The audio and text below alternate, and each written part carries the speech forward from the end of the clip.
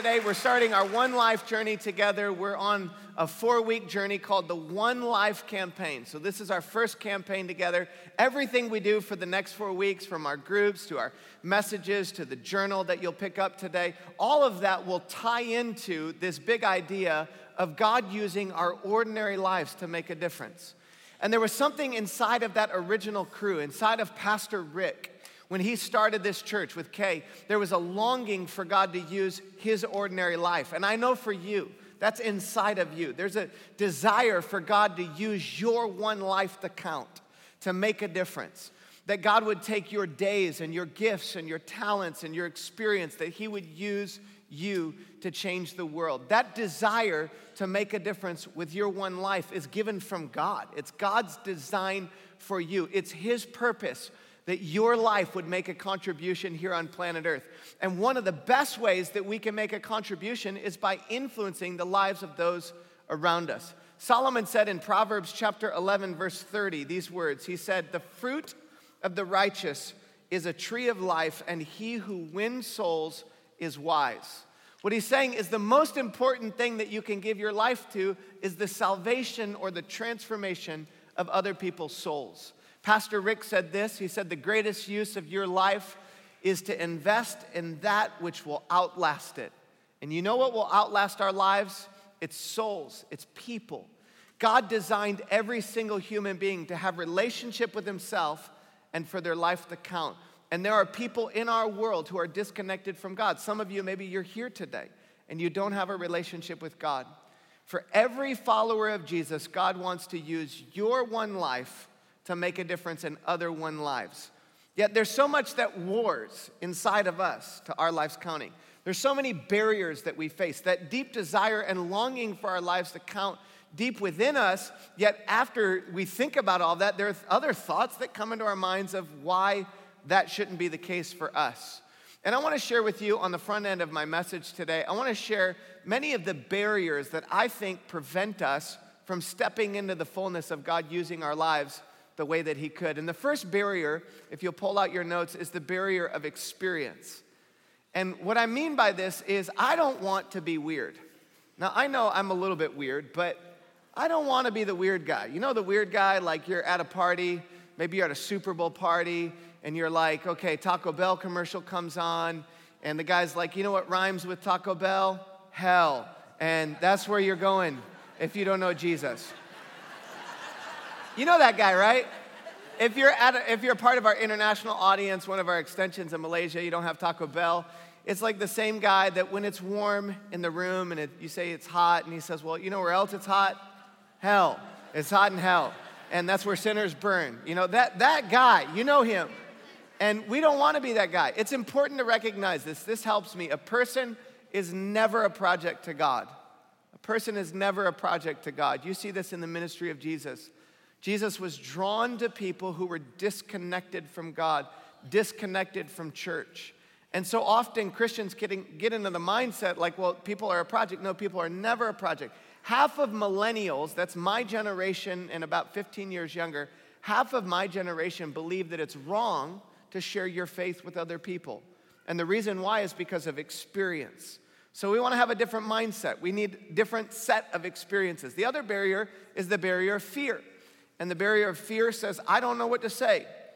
So maybe you've had this happen before. This is also true if you're an introvert. Sometimes if you're an introvert, like extroverts, they say too much, they talk way too much. So my wife tells me about my extroverted nature. But that was funny. You didn't laugh. That's okay. I laughed on the inside. But maybe as an introvert, you feel like, I don't know what I'm going to say. But good news, statistically, 62% of people who don't have a relationship with God, they're not followers of Jesus, when they were asked, what character trait would you most like to see in somebody who's a Christian that would make you want to be their friend and listen to what they have to say? The number one character trait is somebody that would listen without judgment. 62% of people. Now think about that. It's the kind of person that doesn't have all the answers. They're just willing to listen. And maybe for you, it's like you like to talk. Well, it's a good training to say, I got 2 ears and 1 mouth for a reason. That's to listen. And I like to practice on myself. So I'll talk to myself and I'll listen. And then I talk and I listen. Joking aside, that fear, we can overcome that fear just by simply knowing there's a power in hearing people's story and just loving them. Number 3 is the barrier of busyness. And being honest with you, this is the barrier I face most right now in this season. And it's the belief that I think I don't have time. It's the belief that I think I'm too busy. I got too much going on. When we moved to the Bay Area in 2008 to start Echo Church, when we moved there, we didn't know anybody.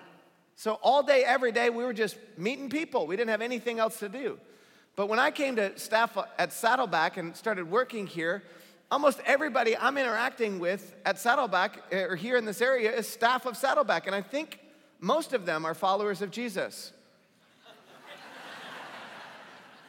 But the busyness can creep into our mindsets where we say, well, I got too much going on. I don't have time. And there's a subtle shift. Jesus, when he gave the Great Commission, said, go into all the world, make disciples of all nations, baptizing them in the name of the Father, the Son, and the Holy Spirit, teaching them to obey everything I've commanded you, and surely I'm with you always to the ends of the age. Now that word, when he says go into all the world, in the original language, the phrase means as you are going.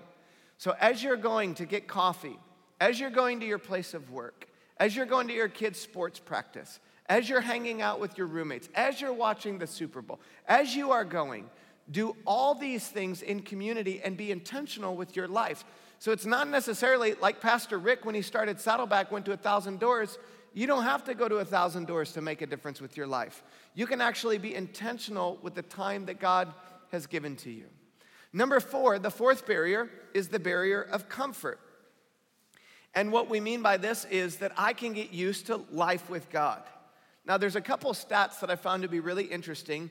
According to Barna, 2 out of 5 practicing Christians say that they don't have any friends who aren't Christians. And that's partly because people get so wrapped up into the life of the church. Studies show us the longer somebody follows Jesus, the fewer friends that they have who haven't encountered the love of Jesus. That's problematic. And a lot of it flows with the comfort. You get into a church, you get into the life of the church.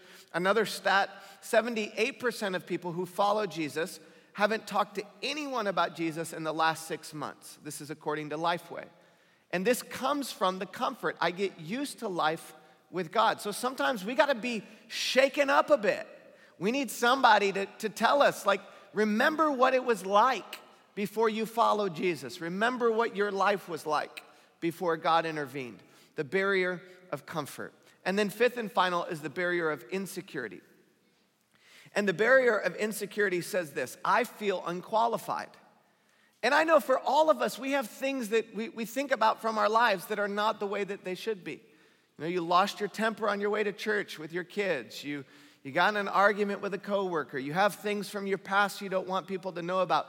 And in your mind, you feel like, well, God can't use me because I'm not qualified. But God uses ordinary people with broken lives. God is not looking or after your perfection. God is after your availability. He's after your willingness to say, God, use me. And the truth is, you don't even have to be steps ahead. You can just be heading in one direction, and just one step next to you, you can be influencing people around you. You don't need some list of spiritual qualifications. In fact, when I look back over my life, the time where I had the greatest relational impact with people. Now, over time, my influence has changed. But when I was in high school, that was one of my most fruitful times of just influencing my friends. And I was like 9th grade, 8th grade, or 10th grade, 11th grade, and I was just willing to let God use my life. So I want to encourage you today. You don't have to have it all together. You don't have to have all the answers. You don't have to be somebody who's willing to stand up on a stage and shout. You just have to be available to God. And the next 4 weeks, I want to make it very practical. I want to make it so simple that we can take steps to watch God use our lives. So here's a journey we're going to go on. We're going to take 4 weeks and look at, first of all, this week, how do we start with asking God for help? That's the beginning. To recognize I need God to intervene, and to see God use my life, it requires me to ask for his help. Next week, we're going to talk about building friendships and the power of a friendship that really If you look at people in your life as a project, you'll never make a difference. But if you're just a good friend, God will use you in significant ways. C, we'll talk about cultivating conversations in the third week and how asking questions and listening, cultivating conversation makes a difference. And then the fourth week, we'll talk about discerning steps to help the people around us take steps in their journey of faith. Now, you might be here listening to my voice, and you're not a follower of Jesus. And part of you is tempted to check out and say, well, if that's what this is all about the next 4 weeks, I don't need to come. I would say to you, I hope from my heart to you, you would hear these next 4 weeks how much we love you, how valuable you are to us, to God. And I want to invite you to hang in there because I think you'll be encouraged as well, because I know deep inside of you there's a longing for God to use your life as well. The way we will all get the most out of our 4 weeks together is by being connected on the weekends, coming to services, getting into a small group. We're going to talk about how to do that. And then picking up the One Life Journal that will track every day through what we're doing in this One Life campaign. And today I want to start with this concept of asking God for help. If you have a Bible, you can turn to 1 Timothy 2, or it will also be on the screen. It's not in your notes. And I want to read this verse over you. Paul is speaking to a younger Timothy. And he wants to encourage him with the power of prayer. Listen to what he says. He says, I urge you, first of all, to pray for all people. So every nation, every tribe and tongue, all people, pray. Ask God to help them. Intercede on their behalf and give thanks for them. Now, there's a clear connection between gratitude and prayer. You see this all the time, especially for Paul. When he talks about prayer, he talks about gratitude. Pray this way for kings and all who are in authority so that we can live peaceful and quiet lives marked by godliness and dignity. This is good and pleases God, our Savior. So when we pray, it pleases God. And then there's one last line. I want you to hear this. This is so important.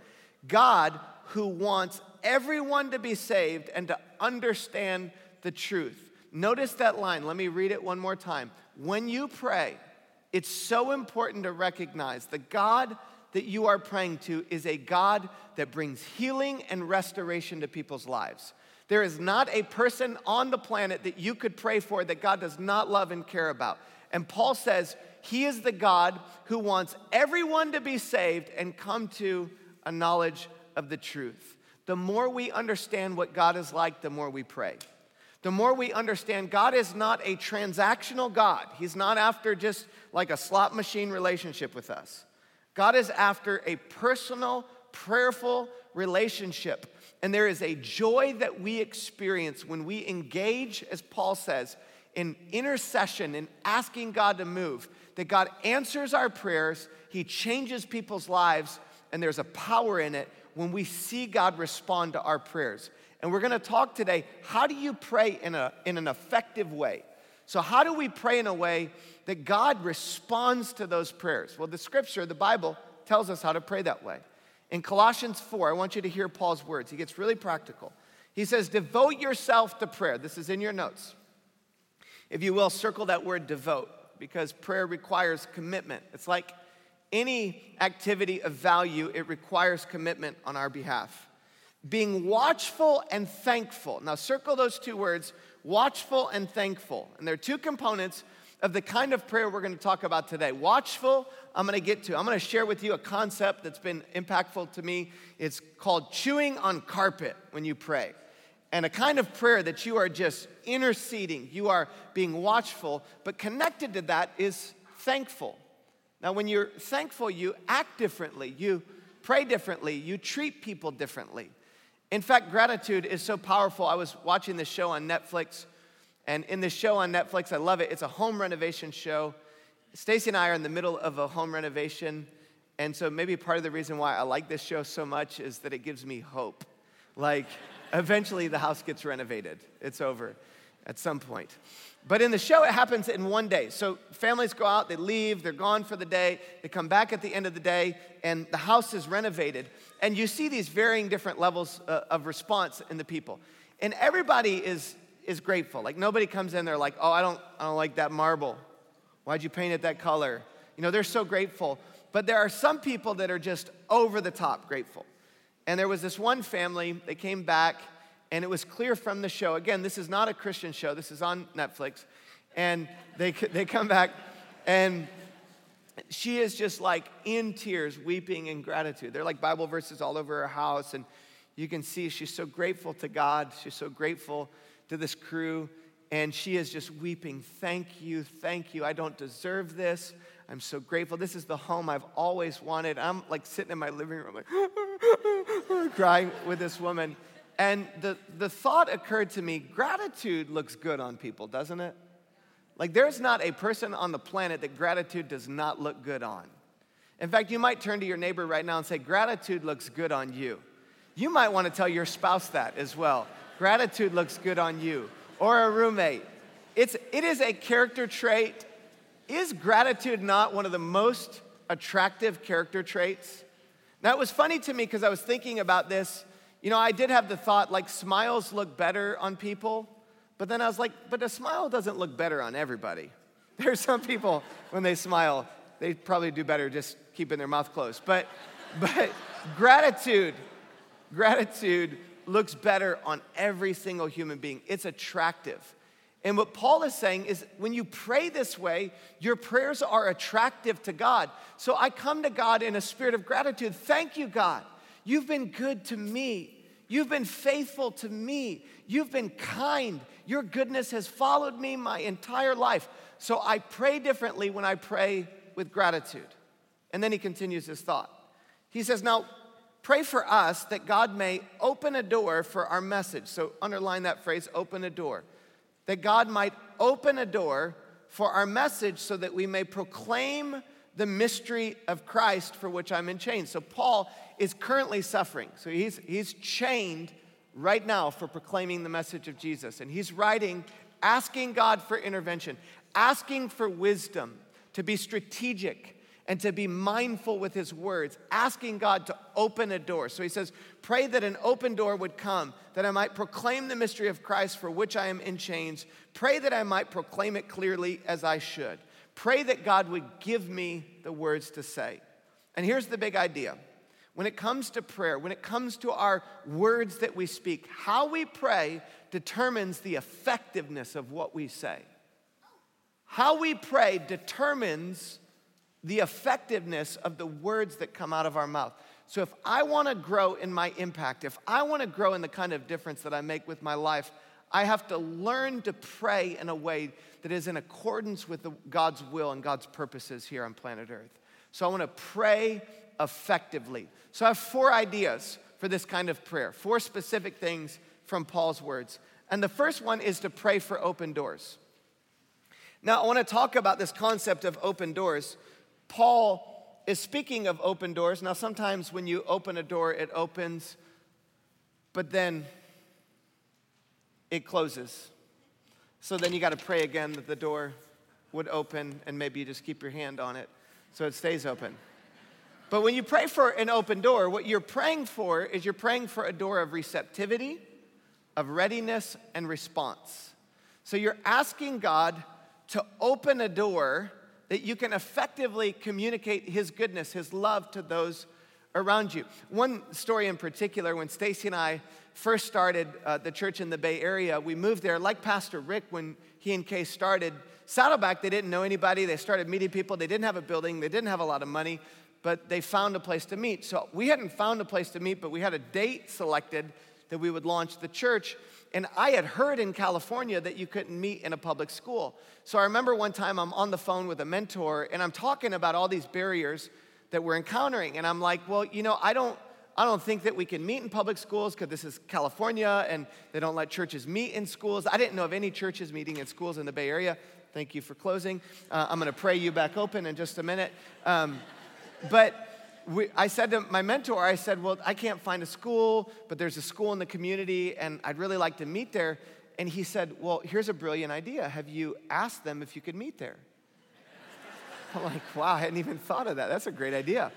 So we got together with a few of us who are part of our core team, and we just prayed around the community, around the school. We tried to stay a safe distance away so they wouldn't think we were weird, and we just prayed for 3 days walking around, and I went into the principal's office, felt a little bit like going into the principal's office, And I sat down and I said to the principal, I said, hey, I'm new to the community. We're starting a church. I promise you, like, we won't make a mess. We'll clean up after ourselves. We'll pay you. Can we use your school? And I'm expecting him to, like, tell me no and shoo me out. And he looks at me and he goes, yeah, sure. Let's go look at the calendar. And so we walked down the hall, looked at the calendar. For the next 3.5 years, our church met in that building. And I want to be like, are you sure? Like, do you really want us to meet here? Like, are you confident? And that moment, I learned that God uses prayer to open doors. There's a readiness, there's a receptivity, there's an openness that God does things when we pray that he doesn't when we don't. God does things when you pray that he doesn't when you don't.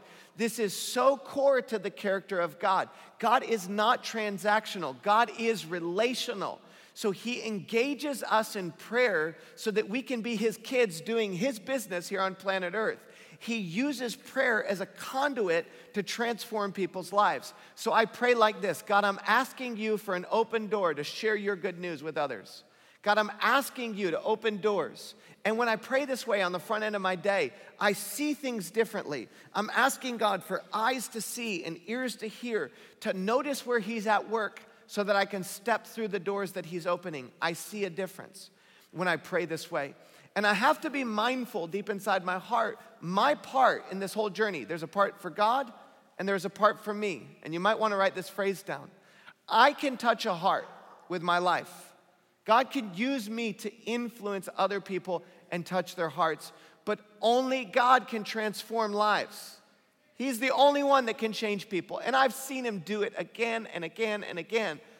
So when I pray with confidence that God who changed me and has changed others can change more people. Ezekiel 36:26, some of you've lived this verse with your life. When the prophet speaks, he's speaking on behalf of God. When God says, I will give you a new heart and put a new spirit inside of you. So the Spirit of God comes and takes up residence in the human heart. I've watched it again and again and again.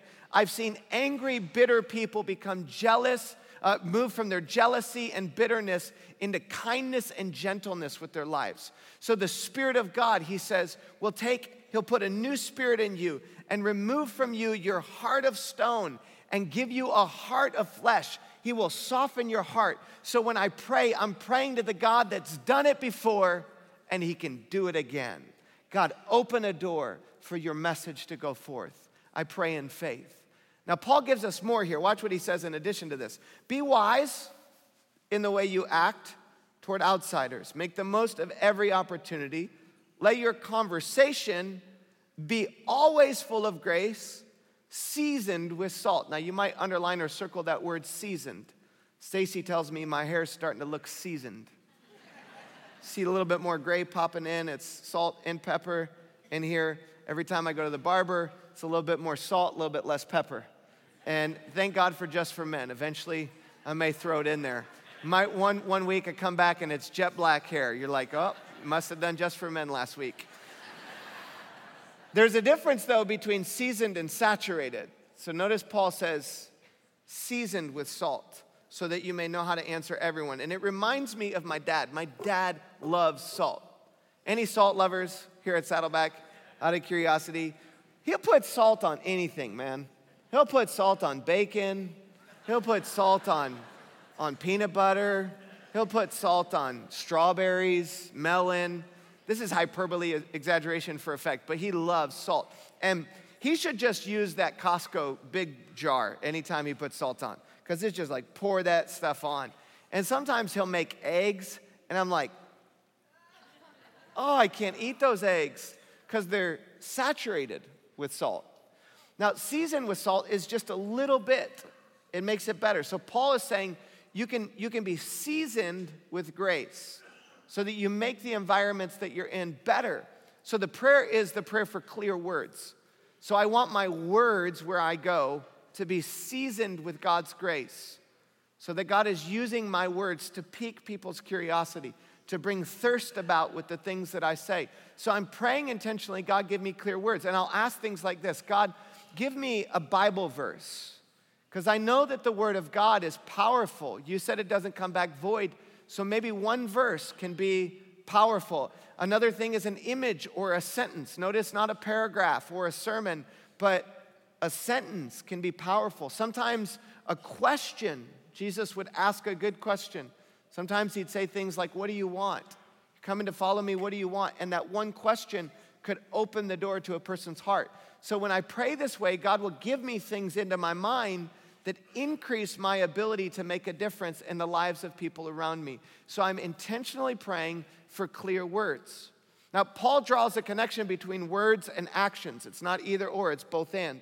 And go back to the verse with me for just a moment. He says, be wise in the way you act towards outsiders, making the most of every opportunity. Let your conversation be always full of grace. So notice this, it's action with our words that bring impact. And the third prayer that I want to pray is a prayer for relational wisdom. So what I'm asking when it comes to relational wisdom is to get help from God to know in the different environments and relationships that I'm in, God, help me know how to treat the people around me in a way that's helpful. So I'm asking for your wisdom to care for this person in a way that's helpful. Like, have you ever noticed when it comes to influence, people have an agenda? Sometimes when they go to door, they're selling. We've had somebody come door to door asking like to be a part of some survey, and you sit there with them for like 3 hours, and they're like, I'm gonna give you a $10 gift card to In-N-Out for sitting here for 3 hours. You're like, thank you. No, thank you. I don't want that. But they have an agenda. Y'all tracking with me? No, nobody else. They'll come to your house this week. I'm sending them there. I'm sorry, don't come to my house. I have a bunch of friends at Saddleback Church. They want you to come and give them a $15 gift card to In-N-Out, I promise you. So my point that I'm making here is that sometimes we have an agenda in relationships, and that agenda drives how we communicate. But when we open our eyes to say, God, give me the ability with wisdom to see what is most helpful for the people around me, it changes the way that I treat people. Pastor Rick would have this phrase that Jesus would give people a look, a touch, and a word. So there's a way that we can engage people with our eyes, with kindness and love. Sometimes it's a hand on the shoulder. Sometimes it's a hug. Sometimes it's a specific word, but it's all combining together around our actions to ask God to give us relational wisdom. Some of you, maybe you feel like you don't know what to do relationally, like it's hard for you. Maybe you are maybe a little bit more intimidated by other people. Pray your way through it. Pray your way through it and let God give you what you need. You can know with confidence that God wants to use your ordinary life. God wants to make a difference through you. So when you pray with confidence, knowing that, asking Him to give you what you need. And the more we pray, the more we ask God to move, the way we pray determines the effectiveness of what we say. Now, I remember specifically being in high school and praying for my friends, asking God to use my life. I shared this story in other messages about Pastor Rick. He had this list of friends in high school he was praying for. He kept it in a Bible and he'd pray. And when somebody would make a decision, he would highlight that person's name and keep praying. Then he would start sharing how to grow in their faith with that person. Well, I had a similar list. It was a yellow legal pad and it sat by my bed, and I would pray for all of my friends that I played football with and I wrestled with. And I remember a group of friends, we got together and we said, hey, what if we plan an event after school with all of our friends on our sports teams? We come together and we share the difference that God has made in our lives. And so we had these bouncy houses and free games and free food, and it was awesome. And at the end of it, I stood up in front of a group of my friends and I just said, hey, let me tell you the difference that Jesus has made in my life. Let me tell you the joy I have now. Let me tell you, because of His love, how I'm different. And at the end of that, I just invited friends to make a decision to follow Jesus.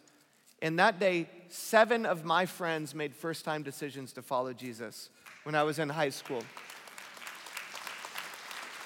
I remember in that moment the thrill of God using my life. I knew all my crap. I was like a acne-faced 15-year-old kid, lacking confidence, but I just wanted God to use me. And I've watched now for the last 2+ decades, I've watched God use my life, and there's no greater joy when you encounter the presence of God and then you see God use your ordinary life to change the lives of those around you. God wants to use you. It's not based on your qualifications. It's not based upon your age or your experience. It's based on your availability before Him. And it's connected to our prayer to ask Him to move. And there's one final type of prayer I want to finish with. And I believe that there are some of you today, this is the reason. These next 5 minutes are the reason that you're here today. Because God wants to speak to you. There are some of you, you've been praying for somebody in your life that you deeply love. It's a kid, it's a grandkid, it's a spouse, it's a coworker, it's a sibling that you deeply desire to know the love of God. And you've prayed, some of you for years, some of you for decades, and you've seen no movement. And you're about at that place where you're ready to throw in the towel and say, I'm done. And God, in these few moments, wants to grab a hold of your heart and give you one fourth final type of prayer. It's called a prayer of perseverance. It's to pray through. The Bible calls it prevailing prayer. That there is a kind of prayer where we go before God in dependency upon Him with eagerness and humility. It's that watchful word that Paul is talking about. And it's this prayer, it's God, I'm asking you to have mercy on me. I'm asking you to have mercy on my mom. I'm asking you to have mercy on my son. I'm asking you to have mercy on this neighbor of mine. I'm asking you to not give up on this person. And it's connected to how Jesus taught us to pray. See, Jesus modeled prayer better than any other human being. He, God in human flesh, would pray to His heavenly Father.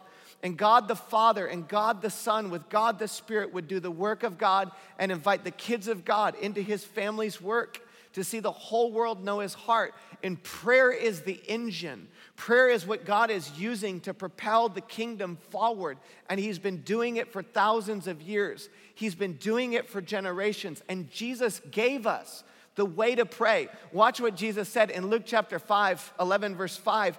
He gives us this image. Jesus said to them, this is how you pray. Suppose you have a friend and you go to him at midnight and you say, friend, lend me 3 loaves of Panera bread. A friend of mine is on a journey and has come to me and I have no food to offer him. So imagine this friend is there and he's banging on the door and he's asking for the friend to come open. I need some bread. He's saying, I need it. I got a buddy that's come over, bro, wake up, give me some food. I'm here at your door. And he's knocking. And what Jesus says, this image is the image of prayer. When you go before the throne of God, because Jesus, the Son of God, lived a perfect, sinless life, He is able to sympathize with us in all of our weaknesses. He was without sin. He died on a cross, resurrected from the dead, and now He lives to intercede at the right hand of God the Father. So the scripture says that you can boldly come before the throne of grace with confidence, knowing that you will find help in the time of need. So you can enter in, knock on the door of heaven, Jesus says, like a friend at the door, knocking. And He says, when you knock, it says, He won't come. Suppose He says, don't bother me. I've already brushed my teeth, washed my face, the door's locked, turn the TV off, the alarm's on, my kids are in bed. I'm not getting up. I can't get up and give you anything. Now I tell you, Jesus says, even though He will not get up and give you the bread because you're His friend, because you're His bro, I tell you this. Yet because of your shameless audacity, your persistence, He will get up and give you as much as you need. So He is knocking and knocking. Are you sick of me knocking yet? And knocking. He will not give up until He gets what He needs. So Jesus says, this is how you should pray. So I say to you, ask and it will be given to you. Seek and you will find. Knock and the door will be open to you. The word literally means to keep on knocking. It's a prayer that prevails through until God moves. It's a watchful kind of prayer. It's what Isaiah said, I will position watchmen who will not let up They will beg of God until he answers. Now, Jesus gives us another image. And the other image that Jesus gives us, it says in Luke 18, I want you to connect these two images together. Jesus told his disciples another parable to show them that they should always pray and not give up. He said in a certain town there was a judge who neither feared God nor cared what people thought. So Jesus is comparing this judge to the God of the universe, who is a God of kindness, a judge of mercy and grace. We know that God is a God, he is a judge, but at the cross both justice and mercy meet. So Jesus pays the penalty and price for our sins. God's just. Jesus pays the penalty and price for our sins. God is merciful so that we can come and be forgiven. So he's comparing this other unjust judge who doesn't care what people think with a just God who loves people. And then he says, this guy, this judge in a certain town who neither feared God nor cared what people thought, he was there, and there was a widow in that town who kept coming to him with the plea, grant me justice against my adversary. So she kept coming, knocking over and over again. For some time, he refused. But finally, he said to himself, even though I don't fear God or care what people think, yet because this widow keeps bothering me, I will see that she gets justice, and I love the humor in this, so that she won't eventually come and attack me. So she won't kill me. I don't want to die. I'll give her what she needs. And the Lord said, Jesus said, listen to what the unjust judge says. And will not God bring about justice for his chosen ones who cry out to him day and night? Will he keep putting them off? He hears your prayers. And Jesus said, do not give up. Don't stop praying for your mom. Don't stop praying for your sister. Don't stop praying for your coworker. Go before the throne of grace and know the God of the universe wants to act on your behalf, and he hears your prayer. He responds to your prayer. D.L. Moody in the 19th century, one of the greatest evangelists of the 19th century, was not educated. At 17 years old, came to faith in Jesus, had a 5th grade education, shoe salesman, goes on to be one of the greatest used men of God in hundreds of years. Saw tens of thousands of people come to faith in Jesus. But it wasn't this big crowd show. It was personal. He'd been wrecked. He had been changed by Jesus. He had encountered grace, and he wanted people to know the love of Jesus. So he had a little piece of paper in his pocket. It had 100 names on it. And he wrote these 100 names of friends and family members that did not know the love of Jesus. Every day he carried that piece of paper wherever he went. His hand was on it. He was praying. He was asking God to move. Every time somebody come to faith, he'd mark a name. So at his funeral, 96 out of 100 had made decisions to follow Jesus. Now you might look and say, well, what about those 4? He was a failure. At his funeral, the other 4 made a decision to follow Jesus. 100 for 100. Don't tell me God doesn't answer the prayers of ordinary people. He's not looking for your pedigree. He's not looking for your experience. He's looking for your urgency and your availability. So I want to ask you, would you pray with persistence for one life? One person, that's all I'm asking. You don't have to go to hundreds of doors. You just get one person. And it might be somebody that you're so deeply connected to that it matters so much in your soul, and it's going to change the way that you pray. And I want to show you, I want to model for you a kind of prayer. I'm going to pray right now in the middle of the service, and I want to model for you this kind of chewing on the carpet prayer. I'm talking about you're down on your face before God, and you are begging God to move and saying, God, if you don't intervene on my behalf, I'm going to go before the throne of the grace of God, and I'm here. Oh God, I know that you are good, and I know that you are kind, and you have been so faithful. You've been so good to me. I look back over my life, and I can see your hand. I can see the miracles. You've changed me, and if you hadn't intervened, oh God, I could just imagine what my life would be. So right now, as I come into your presence, Father in heaven, hallowed be your name. There is no name above your name. So I don't want you to hear when I'm about to cry out. I'm not coming to you with a lack of gratitude or reverence for what you've done and who you are. The tomb is empty. Your name is the name above every name. You are revered. Angels bow down to you and cry out, holy, holy, holy is the Lord God Almighty. So King Jesus, there's no other aside from you. There's nobody worthy of the worship and praise that's due to your name. But I got this problem on my heart. I can't get it off of my mind. It's wrecking me. It's bothering me because I know you said you came to seek and save the lost. And you said it's not your will that anybody should perish. And you said in your word that there is more rejoicing in heaven over one sinner who repents than 99 people that don't need to repent. And your word, David said, surely your goodness and mercy will follow me all the days of my life. Your spirit has pursued people. You know how to do it. You're good at it, God. You've changed lives, and I've watched it. I've watched you heal marriages. I've watched you change generations, but there's this one life. There's this one life, and they don't know you, and it bothers me. And the thought of this person spending eternity apart from you, it wrecks me, and I can't let it happen on my watch. God, I would trade my salvation for this person. I would give up my salvation so they could know you. So God, I'm just begging you to be the merciful God that you've said you are, that I know that you are. You're not just merciful, you're powerful. You've done it before, and I know you'll do it again. So God, I am begging you the best I know how, change this life. I will not relent. I will beg of you all my days until I see this person come to faith in you, God. Would you move? Would you move? Y'all tracking with me? You don't have to snot and cry the way I did, but I got somebody in mind. I got somebody in mind. And when I pray, and I pray for that person, oh, I cannot handle the thought. I can't handle it. I can't handle it. The thought of that person spending eternity apart from Jesus.